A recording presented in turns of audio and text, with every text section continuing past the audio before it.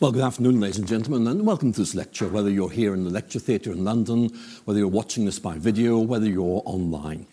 And in this lecture, which I've entitled a little provocatively, The Clockwork God, I want to try and explore with you a way of thinking about our universe which emphasizes its regularity and its orderliness, and to think about some of its wider implications, including, of course, its religious dimensions. And the person we're focusing on, as you can see, is Isaac Newton, one of Britain's scientific heroes, also, of course, master of the Royal Mint, who actually introduced the idea of the guinea to kind of deal with some depreciation in the early 18th century. So let's talk about the background to Isaac Newton. And scholars regularly speak of the scientific revolution, which swept through Western Europe during the 17th century. And obviously, it's very difficult to draw a line and say, here is where this scientific revolution began. But some would argue that its origins lie in the work of Copernicus or Galileo. And of course, some would argue it began much earlier, perhaps having its roots in trends in late medieval universities, or of course, the new attitudes towards nature of the Renaissance. Others would suggest that actually there's a philosophical shift that lies behind the scientific revolution. And many would point to the work of Francis Bacon, who developed this idea that we would nowadays call induction, the idea that knowledge really begins with experience of our world. And for Bacon, the proper starting point for scientific knowledge is observation of phenomena, and then trying to lay down some general principles which might help to explain those observations.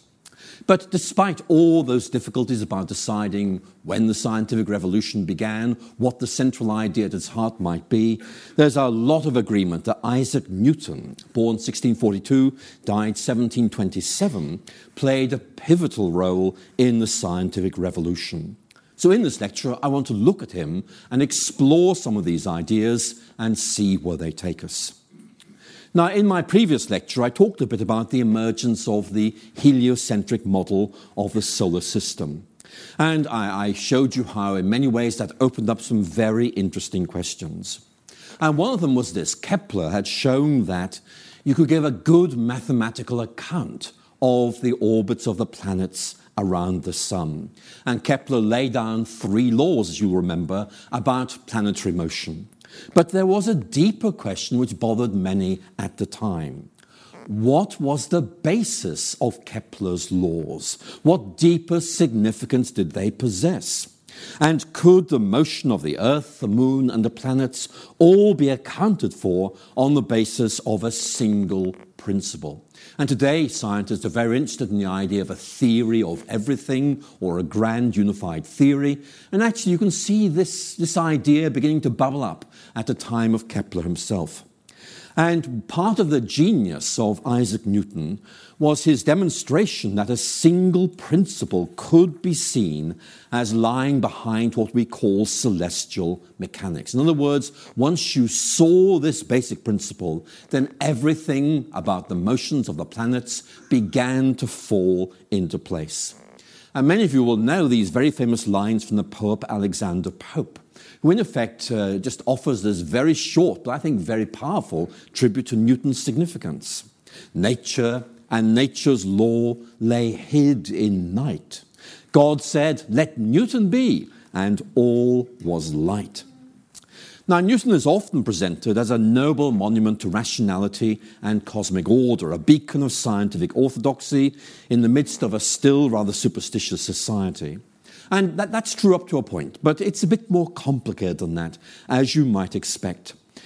Papers which remained undiscovered and unread until the 20th century offer a more complex picture of Newton as someone of almost pathological loneliness, who was obsessed with alchemy and was fascinated by theological heresies, above all anti-Trinitarianism. And if any of you have read Robert Iliff's recent biography of Newton, you'll know just how well he's able to use this unpublished material to illuminate the darker, the more complex side of Newton. Newton may well have ushered in the modern period through his scientific discoveries, but I think we have to say he also belonged to the world that has been now left behind. So, Let's try and make sense of Newton's thinking about the laws of planetary motion.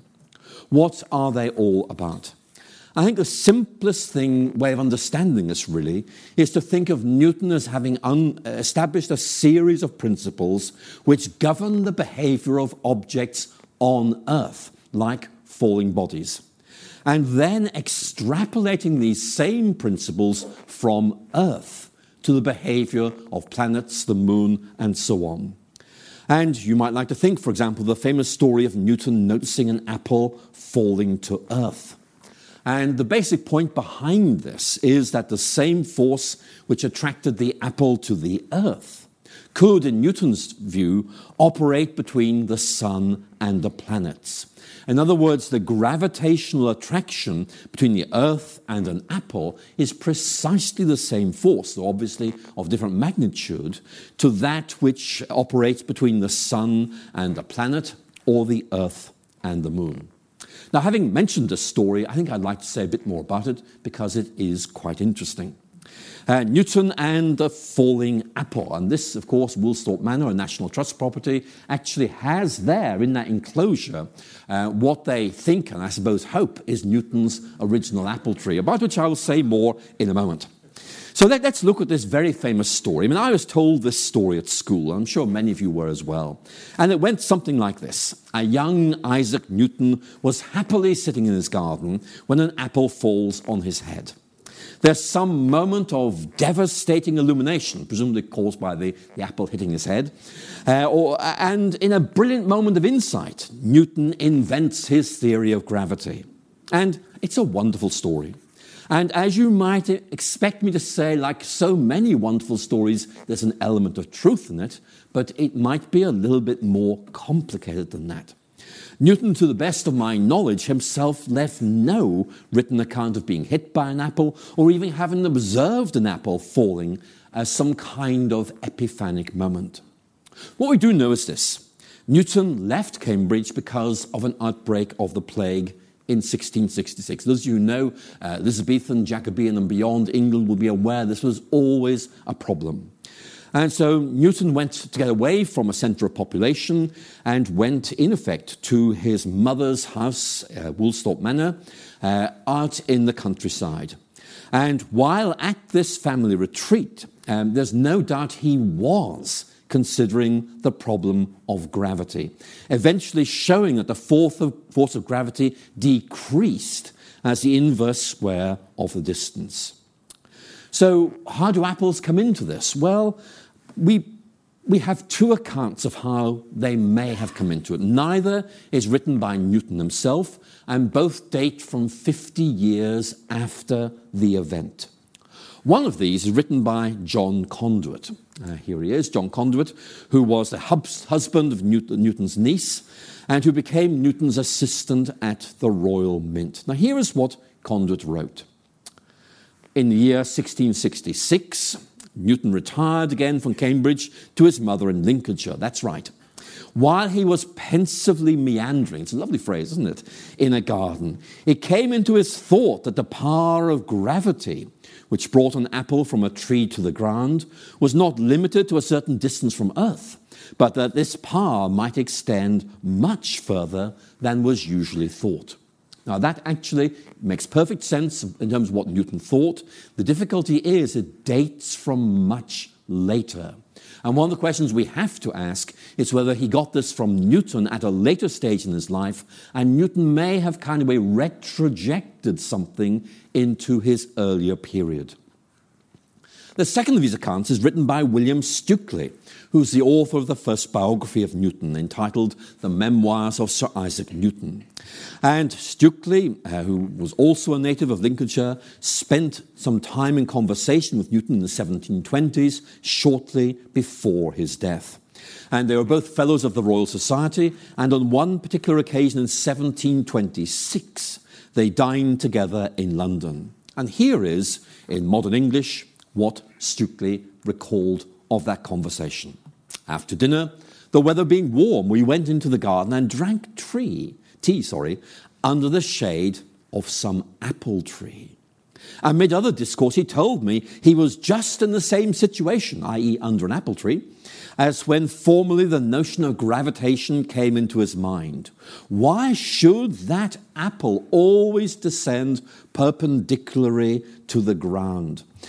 He thought to himself, occasioned by the fall of an apple as he sat in contemplative mood. Why should it not go sideways or upways, but constantly to the earth's center? Assuredly, the reason is that the earth draws it. There must be a drawing power in matter, and the sum of the drawing power in the matter of the earth must be in the earth's center, not in any side of the earth. Now again, there are some nice phrases there which show that Stukely has got the basic idea of Newton's idea of gravitation. He refers to it as a drawing power in matter, and that actually is a pretty good description of what gravity is. But again, this account is written down 60 years after the event. And scholars do wonder, and you can't blame them for wondering, whether there's a degree of creative embellishment going on here. Not on Stukely's part, but on Newton himself, trying to, in effect, take what he knew now and then projecting that backwards to his youth and linking it with this idea of an apple tree. And of course, I ought to say this because the picture of the apple tree came from National Trust. Woolsthorpe Manor is now owned by the National Trust, and if you go there, you'll be told that same apple tree still grows to the front of the house in sight of Newton's bedroom window.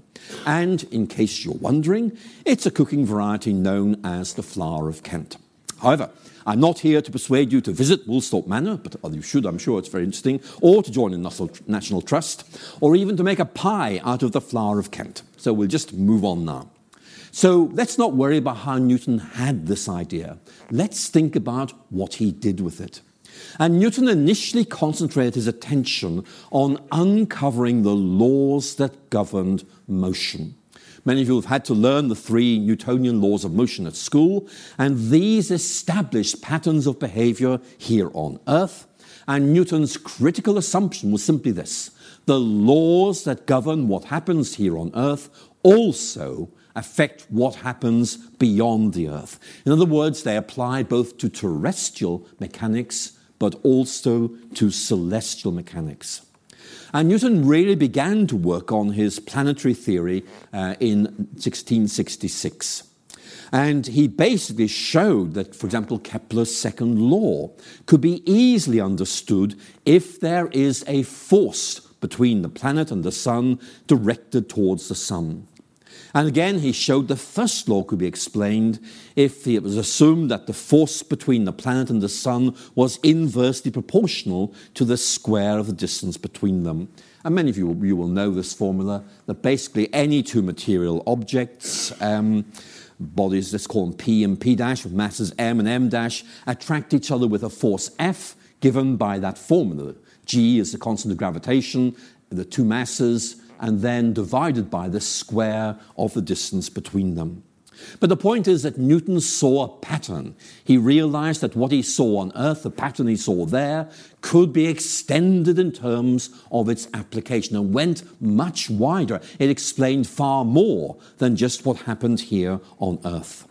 And so Newton went on to apply these laws of motion to the orbit of the moon around the Earth.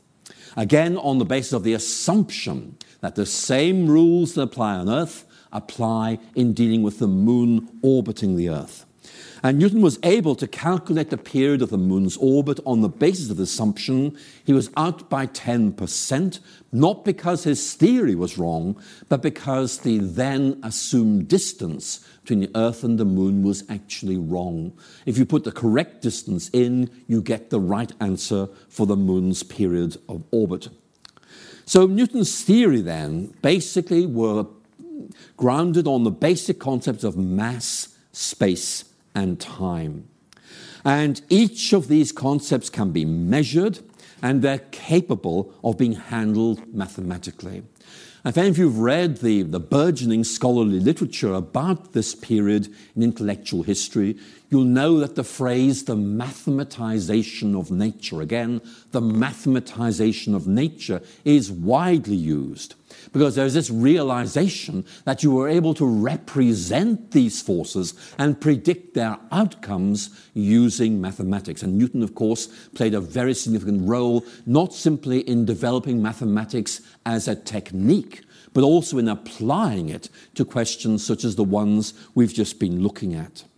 And on the basis of these fundamental concepts Newton developed, he was able to show that there was this model, this pattern, this way of thinking, which made an enormous amount of sense about our world. So I'm not going to say much more about Newton because you need to read about him rather than hear me going on about it.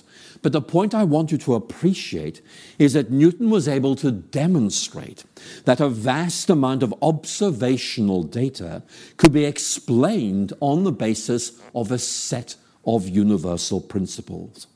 And Newton's successes in explaining terrestrial and celestial mechanics led to the rapid development of the idea that the universe could be thought of in terms that actually embodied this regularity. And this is the idea of the clockwork God, the clockwork universe, a mechanical model of the universe characterized by regularity and predictability. And this way of thinking about our world is very often referred to as a mechanistic worldview, in that the operation of nature is very often explained by the core assumption that our world, the universe, is a machine which operates according to fixed rules. So in many ways, that's one of the key ideas I want to emphasize in this lecture. Obviously, models are helpful in allowing us to think about more complex realities and in thinking of our universe as being in some ways like a clockwork machine. You are clearly illuminating some aspects, for example, its regularity, but you're also creating other assumptions about nature, above all this slightly disturbing sense that it is simply a machine. But nevertheless, Newton's age liked this a lot. Why? Let me tell you. The idea of the world as a complex, regularly functioning machine immediately suggested the idea of design. I mean, machines don't just happen. They have to be designed and they have to be constructed. And for many in the 1690s and beyond, Newton's demonstration of the regularities of the universe and the capability of mathematics to represent these regularities was actually seen as reinforcing religious belief. God was the one who made this clockwork universe and imposed upon it regularity, and therefore there was a synergy between the idea of God and the way in which the universe operated. And Newton himself was supportive of this interpretation, although he didn't actually press it very far. Later writers began to question this. And I'll talk more about this later in this lecture, pointing out, for example, that if you made a machine which was totally self-contained and self-sustaining, well, a God may have brought into existence, but there was no longer any need for that God to continue if the machine went on functioning. But that idea wasn't really held in the 1690s. It begins to emerge about a couple of decades later. So initially, Newton's work was seen as a splendid confirmation of the existence of God as the creator of a structured and regular universe. So obviously, we need to think a bit more about that analogy I mentioned. We all use analogies to think about complicated things, and this is the great cathedral clock of Strasbourg. Rebuilt in 1574, and basically it included not simply equipment which allowed you to tell the time, but also it showed you the phases of the moon, all kinds of information, and it was seen as a kind of monument to the information technology of the age. And it was widely used as a kind of analogy. The universe is like a complex mechanism, like this one, which in effect bring together two key ideas, the idea of design and the idea of construction. That there is this idea, it's brought into effect, and this is the kind of result you see. And the implication is that this is a helpful and legitimate way of thinking about our universe. So the kind of emphasis we find in the 1690s on the divine ordering of the world, which emerges from the mechanical philosophy of Newton and his school, was widely seen as offering a form of religion with maximum intellectual plausibility and minimal social divisiveness. Now, I'm going to emphasize that point because there are scholars of this period in English history who talk about the Newtonian synthesis. I want to explain to you why that is, because I'm not just talking about ideas from science which have a religious implication, but they also had a social implication. And the point that Newton was making, in effect, is we live in a world that is regular, that is governed by law, scientific and religious and social. And many scholars have pointed out that in the 1690s, which was a very unstable period in British politics, think of the Glorious Revolution, William of Orange, things like that actually Newton's way of looking, not just at the world, but at society, emphasized its orderedness, the need for stability, and writers like Margaret Jacob, for example, would say this helps us to understand how Newton's appeal went far beyond the simply scientific domain. So we think of this as a very important development, but it's also important for another reason, and this is the emergence of a way of thinking about God which is summed up in that slogan I mentioned right at the beginning of this lecture, namely, the clockwork God. The clockwork God.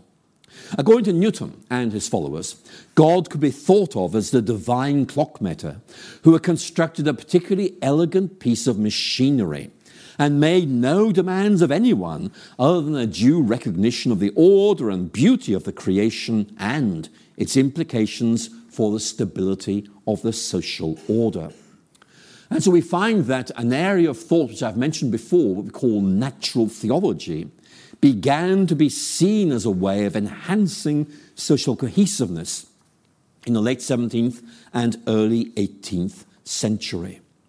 And the basic point being made here is that Newton saw this way of thinking about the world as, in effect, if you like, developing a big picture of reality which embraced science, religion, and the social order.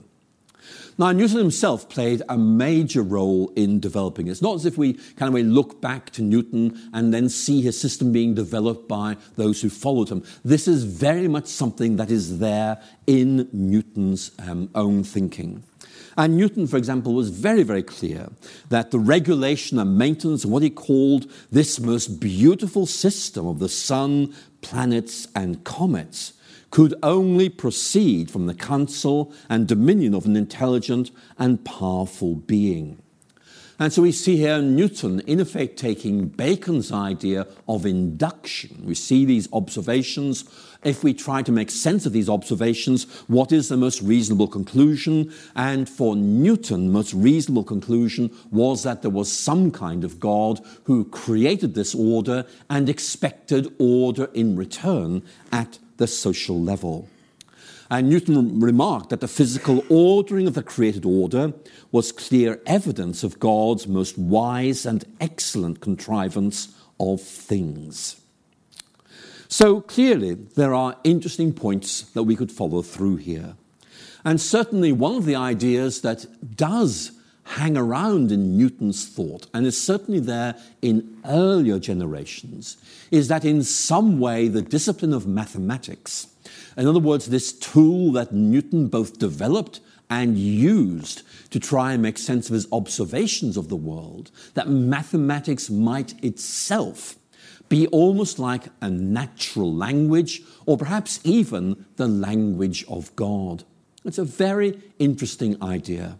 This is a quote from Kepler. It actually helps us understand some aspects of Kepler's scientific thought. He makes certain very easy transitions in his thinking, which actually are quite difficult to make if you don't have certain assumptions. And in this quote, which I put on the screen, he tries to explain what those assumptions are. Here's what he writes. In that geometry is part of the divine mind from the origins of time, even before the origins of time. What is there in God that's not also from God? It's provided God with the patterns for the creation of the world and has been transferred to humanity with the image of God. In other words, if I can put it very simply, that there is this intrinsic mathematical rationality to the universe, and there is something about us as human beings which means we are able to uncover and represent this rationality using mathematics, or in this case, geometry. And Kepler uses that essentially religious idea in his own writing. And Newton is known to have picked up on some of those themes. But the kind of natural theology that emerged from within Newton's synthesis really emphasized the regularity of the natural order. And it's around this phase in intellectual history that the phrase, the laws of nature, again, the laws of nature begin to emerge. We use that phrase a lot, but it has an historical origin, and it really begins to become important in the late Renaissance and is used extensively by Newton himself. And again, for Newton, it just seemed if there were certain laws, then you had to think of a lawgiver. And again, my point is that Newton here links scientific, religious, and social ideas about how our society ought to be run. So clearly, there are some very interesting ideas here that need to be developed further. And one of them is the kind of notion of God that emerges from this. And certainly there is no doubt that the idea of the universe as a great machine proved to be very fertile, very generative for a generation of thinkers in the early 1700s. And basically the argument, which I've already given to you, would go something like this. We think of the world as a machine. And that means that the most natural way of thinking about where this machine came from is to think of a designer and a constructor. And that, of course, is a way of thinking about God. But of course, this is not a straightforward idea. And so what I need to do is begin to note some critics, some problems in this approach as we begin to look at why it began to fall from favor. For a start, there were those who disliked the use of mechanical models at all. For example, the movement called the Cambridge Platonists, which you may know, it's Henry Moore and others, basically felt that machines were ugly. And this failed to do justice to the beauty, for example, of the natural world. And so many writers, including the Cambridge Platonists, disliked mechanical models of the universe in the first place and yearned to go back to older models of nature, which were very often organic, thinking of the universe as some kind of interconnected organism, almost paralleling the human body. Seeing this as a much better way of explaining the intricacy of the natural world, but also allowing you to reflect on its beauty. And that, I think, was a significant consideration for many. Ugly machines, beautiful nature, there is a sort of dissonance between those two ideas. Another Cambridge Platonist, Ralph Cudworth, argued for the harmoniousness of nature and saw this as being much better expressed in purely mathematical terms. And of course, being a Platonist, he saw a direct correlation between the perfection of mathematics and the perfection of some supreme being who he allied with the Christian idea of God. So that was one concern, that in effect this is not a particularly helpful way of thinking about God. But there were other ideas that began to emerge, beginning to raise some questions. And the point I want to emphasize here is that this way of thinking, which in the 1690s was seen by many, if not most, as being supportive of the idea of God, actually over time, without the idea itself changing, began to be seen as being disconfirming. In other words, this is not something that sits easily with, for example, the Christian idea of God. So I'm going to try and explain how this change in perception took place.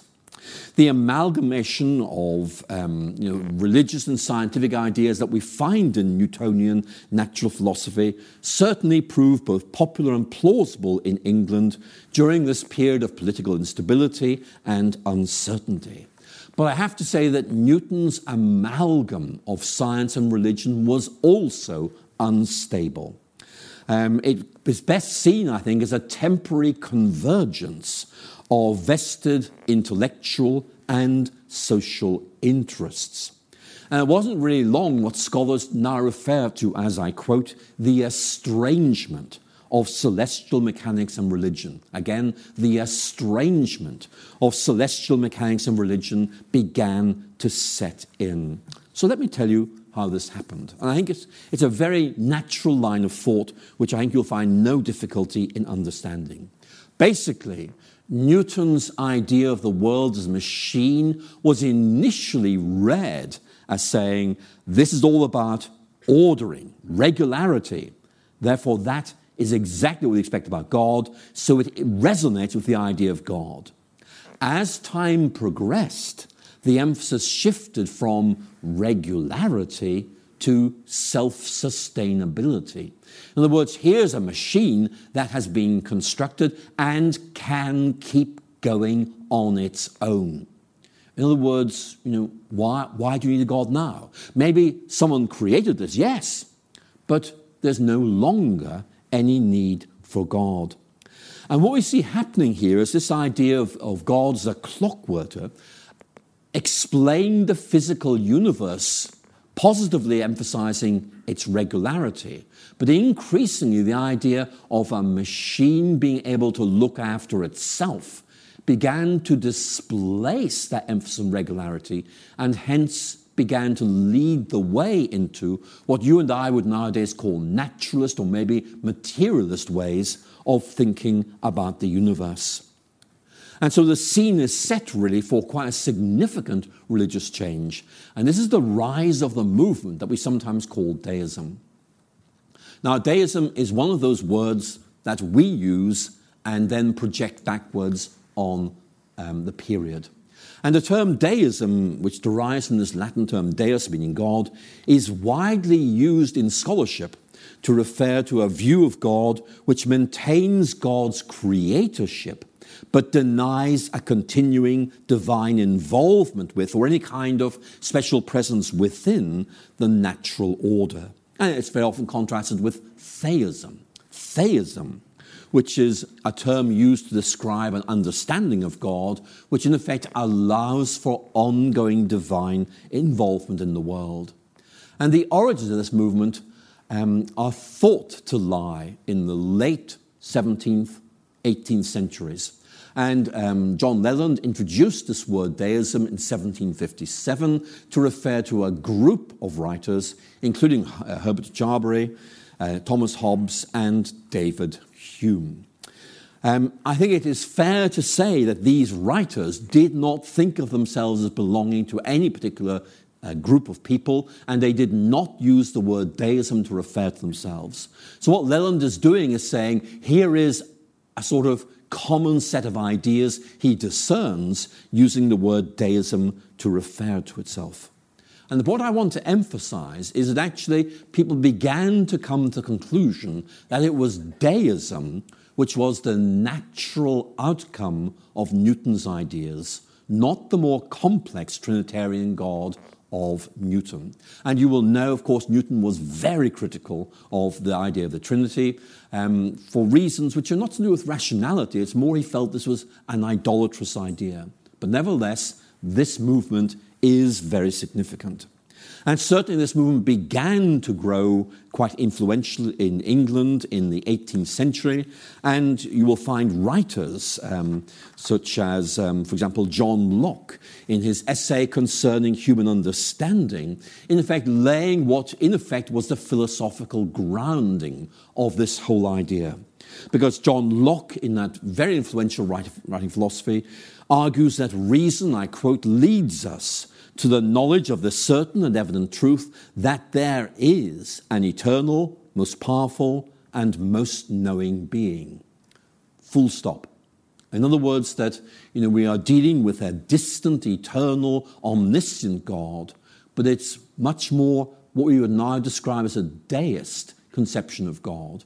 And incidentally, Locke's ideas were very influential in much of Europe in the 18th century, and there's a lot more that needs to be said about this than I can say in this lecture. But Locke, I think, is really talking about a simple idea of God, one that resonates very naturally with Newton's way of explaining things. So, to its critics, deism, in effect, reduced God to a mere clockmaker. God wound the world up, left it to run unattended. Now, Newton himself, I don't think actually held to that idea of God, but nevertheless his ideas were easily assimilated to this. And the point I'm going to emphasize again is that we need to see how the rise of this mechanical worldview has religious implications. Because the Newtonian model of the universe, although initially seen as kind of a resonating Christianity, really came to be seen as much more naturally leading to a more philosophical, a reduced idea of God simply as a creator. And this, incidentally, lay behind this very interesting move in the 18th century to rediscover a natural religion or a religion of nature, which had attractions because it had no priesthood and did not get involved in politics. You can see immediately there are a lot of converging ideas arising from this. So if you look at a book like, for example, Matthew Tyndall's 1730 work, Christianity as Old as Creation, Tyndall is basically arguing that Christianity is simply, Tyndall's quote, a republication of the religion of nature. Again, a republication of a religion of nature. In other words, these are just basically natural, rational ideas about God, which kind of way are expanded, amplified, inflated by Christianity. And so you can see that Newton's ideas really began to filter into that. So what I've talked about mainly thus far is the physical aspect of this. In other words, we're looking at Newton as he engages the question of the physical universe, the physical aspects of it. For example, the way in which bodies move on Earth, the relationship between terrestrial mechanics and celestial mechanics. But some of you will be saying, well, of course, that's all very well, but, there's more to nature than physics. After all, you've been talking about apple trees. What about the biological realm? Surely we need to talk about that as well. And Newton himself didn't really do this, but many in Newton's day did. And perhaps you won't be surprised to know there were many writers who said, well, of course, we can look at physics, but actually it's the biological world which is really interesting. We might think of a very famous work by John Ray, who in 1691 wrote a book that some of you may have come across, The Wisdom of God Manifested in the Works of Creation. And this very interesting book is basically almost like a work of natural history. It, in effect, describes and takes delight in particularly the plant life of England, and then asks us to make the logical transition from the beauty and complexity of the biological realm to its origins in God. Now, it's a line of thought which proved really very influential. And really what we're looking at here is possibly the most influential account of this which is by William Paley, who spent the final years of his life up in the city of Carlisle. And a lot of the analogies he uses in this very well-known work, which is widely read in the Victorian age, in effect are derived from his experiences of the Cumbrian landscapes. So William Paley, who was Archdeacon of Carlisle, wanted to, in effect, take Newton's ideas and apply them to the biological realm. So he began with that word that Newton uses on several occasions. The word is contrivance. Contrivance. Now, to us, the word contrivance, I think, is a slightly negative word. If I were to say to you that his argument was very contrived, it means it's kind of way over-elaborate. It's rather forced. It's rather artificial. But for Newton and for William Paley, the word contrivance is a good word. It has very strong positive associations, and contrivance basically means the process by which something, for example, one of the great machines of the Industrial Revolution, is in the first place designed and in the second place constructed. So think of this idea of contrivance as bringing together two possibly unrelated ideas, being designed, being constructed well. And Paley's argument is going to be that the complexity of the biological order is of such an extent that it has to be seen as being contrived. Now, many of you will know Paley's works, and particularly this analogy, which stands at the heart of Paley's monograph, and it's that of a watch. And Paley borrows this from earlier writers, but then, of course, they borrowed it from the great cathedral clock of Strasbourg, which they kind of reduced to a piece of pocket machinery, because this was seen as being a remarkably helpful illustration of the points that Paley wanted to make. So this is a passage from the opening of that book, in which he sets the scene. And many of you will recognize these words, or certainly this argument, as I read it to you. He begins like this. In crossing a heath, supposing I pitched my foot against a stone and were asked how the stone came to be there, I might possibly answer that for anything I knew to the contrary, it'd be never ever. Nor would it perhaps be very easy to to show the absurdity of this answer.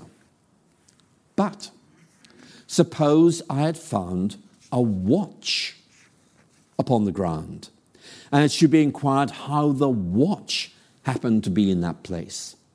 I should hardly think of the answer which I had given before, that for anything I knew, the watch might have always been there.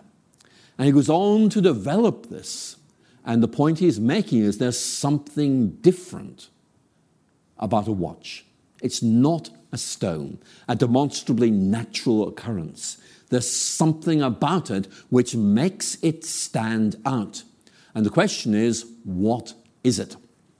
Now, Paley then spends several long pages commenting on every aspect of the watch. And if you're interested in the history of watchmaking, this is going to be great fun for you, because every single bit is described, is functioning, ascertained, and I find it a little bit dull, but some of you would really like it. But the point he's making is every feature of the watch was designed for a purpose.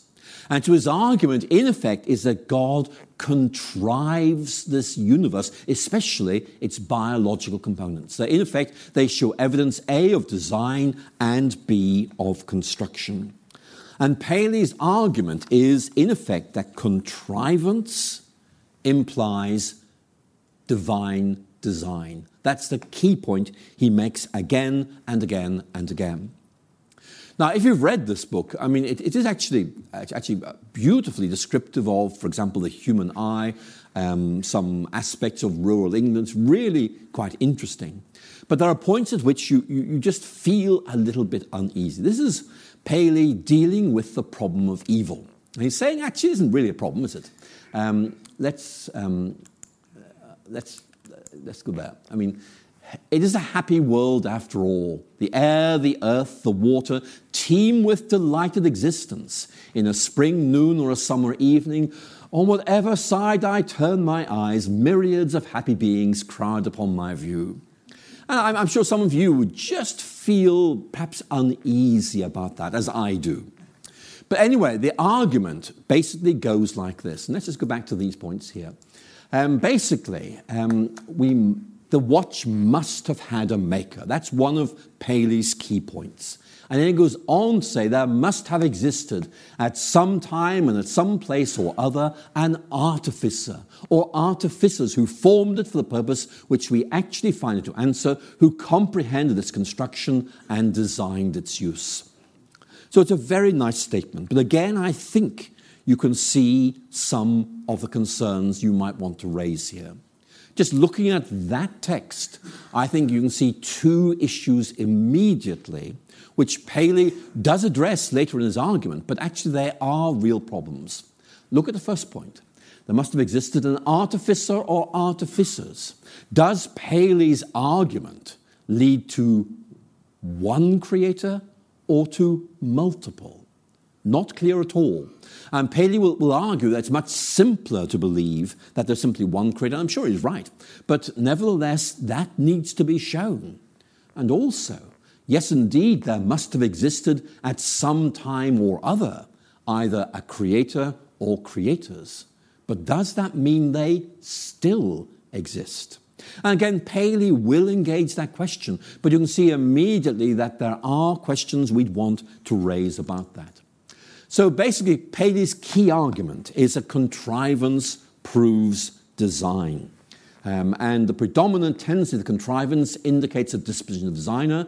All of these suggest that these designs are for beneficial purposes.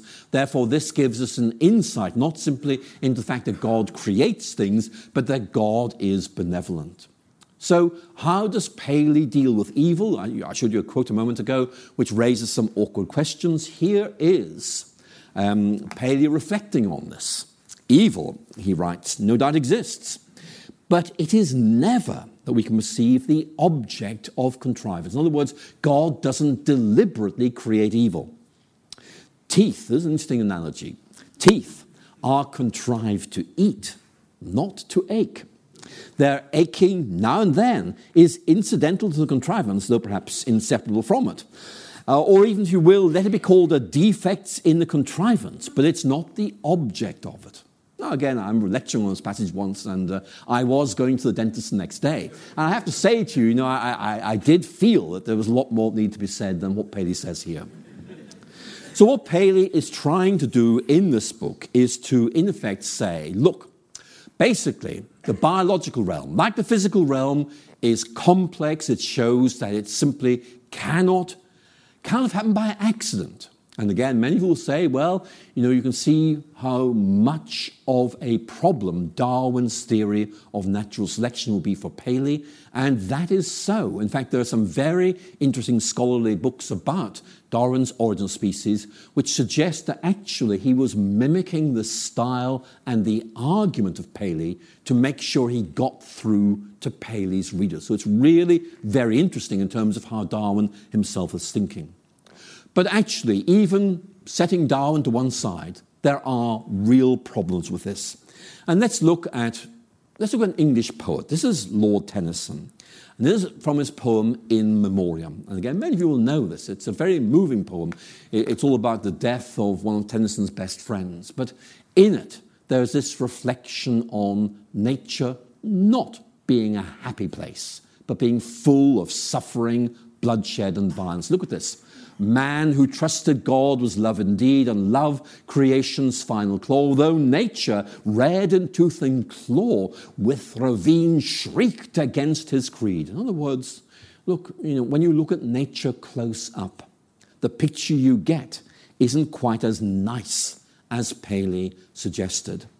And that, I think, is an important point, because clearly Tennyson is expressing deep concern about it. He's not saying Paley's wrong. He's just saying it is terribly simplistic. Nature is complex. There are much deeper issues that Paley skates over, and these really need to be addressed if we're going to make much sense of our world.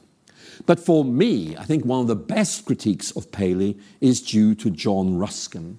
We don't read Ruskin as much as we used to, but I have to say he does repay study. In my view, he's one of the most interesting intellectual and cultural figures of the Victorian age. Here is Ruskin in that very important collection of early works called Modern Painters, reflecting on Paley's argument. He does not mention Paley by name, but it's obvious he has him in mind. And I will tell you the context here. What Ruskin is asking us to do is to look at a beautiful Scottish landscape. And the point he's making is that superficially it looks beautiful. There are mountains and there are trees and there are streams, really, really nice. When you start looking more closely, you see there's a darker side, and that darker side is just not addressed by Paley. So off we go. This is Ruskin describing this beautiful scene. It's a little valley of soft turf, enclosed in its narrow oval by jutting rocks and broad flakes of nodding fern. From one side of it to the other winds serpentine, a clear brown stream dropping into quicker ripple as it reaches the end of the oval field, and then, first islanding a purple and white rock with an amber pool, it dashes away into a narrow fall of foam under a thicket of mountain ash and alders. The language is lyrical. It's all about the beauty of nature. Then death and decay intrude. Beside the rock, in the hollow under the thicket, the carcass of a ewe, drowned in the last flood, lies nearly bare to the bone, its white ribs protruding through the skin, raven torn, and the rags of its wool still flickering from the branches that first stayed it as the stream swept it down. In other words, look, it may look beautiful. When you look more closely, death and decay, and there is more. At the turn of the brook, I see a man fishing, with a boy and a dog, a picturesque and pretty group enough, certainly, if they'd not been there all day starving. I know them, and I know the dog's ribs also, which are nearly as bare as the dead ewes, and the child's wasted shoulders cutting his old tartan jacket through, so sharp are they. So you can see the point that Ruskin is making, that you cannot just look at the nice bits of nature. Whatever your worldview is, it has to be able to accommodate the good bits and the bad bits, if I can put it as crudely as that. And basically, Paley doesn't really seem to do that very well. So the question, therefore, would be, can you modify Paley, or do you need to start again from somewhere else? So I think I need to end this lecture. Now, in this lecture, what I've done is focused on this general theme of the clockwork God, in effect focusing on this idea of the regularity of nature, primarily at the physical level, but also beginning to transition into the biological realm as well. And of course, in this lecture, I've tended to focus on those aspects of the world which allow its complexity and regularity to be discerned. And of course, that helps understand why these mechanical models of our world began to become so influential, and helps understand why the analogy of a clock, or with Paley, a watch, proved so influential. And I would say that I can understand where Newton and Paley are going, but I do think we need to say that you need multiple models to do justice to the richness and complexity of our world. And of course, many of you will know Samuel Taylor Coleridge's real concern about Newton's vision of the world, because he talks about Newton being, listen to this, sheathed in dismal steel. Again, sheathed in dismal steel. In other words, this is simply a machine. Where is beauty? Where is emotion? Where are the deeper human virtues which seem to be, in effect, overlooked or occluded by this mechanical view of the universe? So obviously there's much more I could say. But I want to move on now, because in this lecture what I've done is really focused on the world and ways of understanding that. But in my next lecture, what I want to do is look at human nature and try and reflect on how we can make sense of us. Because you remember Ruskin and the landscape. There's some lovely bits and there's some not so nice bits. In some ways, that applies to human nature as well. So in my next lecture, next month, I look forward to talking to you about how we make sense of human nature, trying to understand who we are and the kind of ideas that begin to flow out of that. Ladies and gentlemen, thank you so much for listening.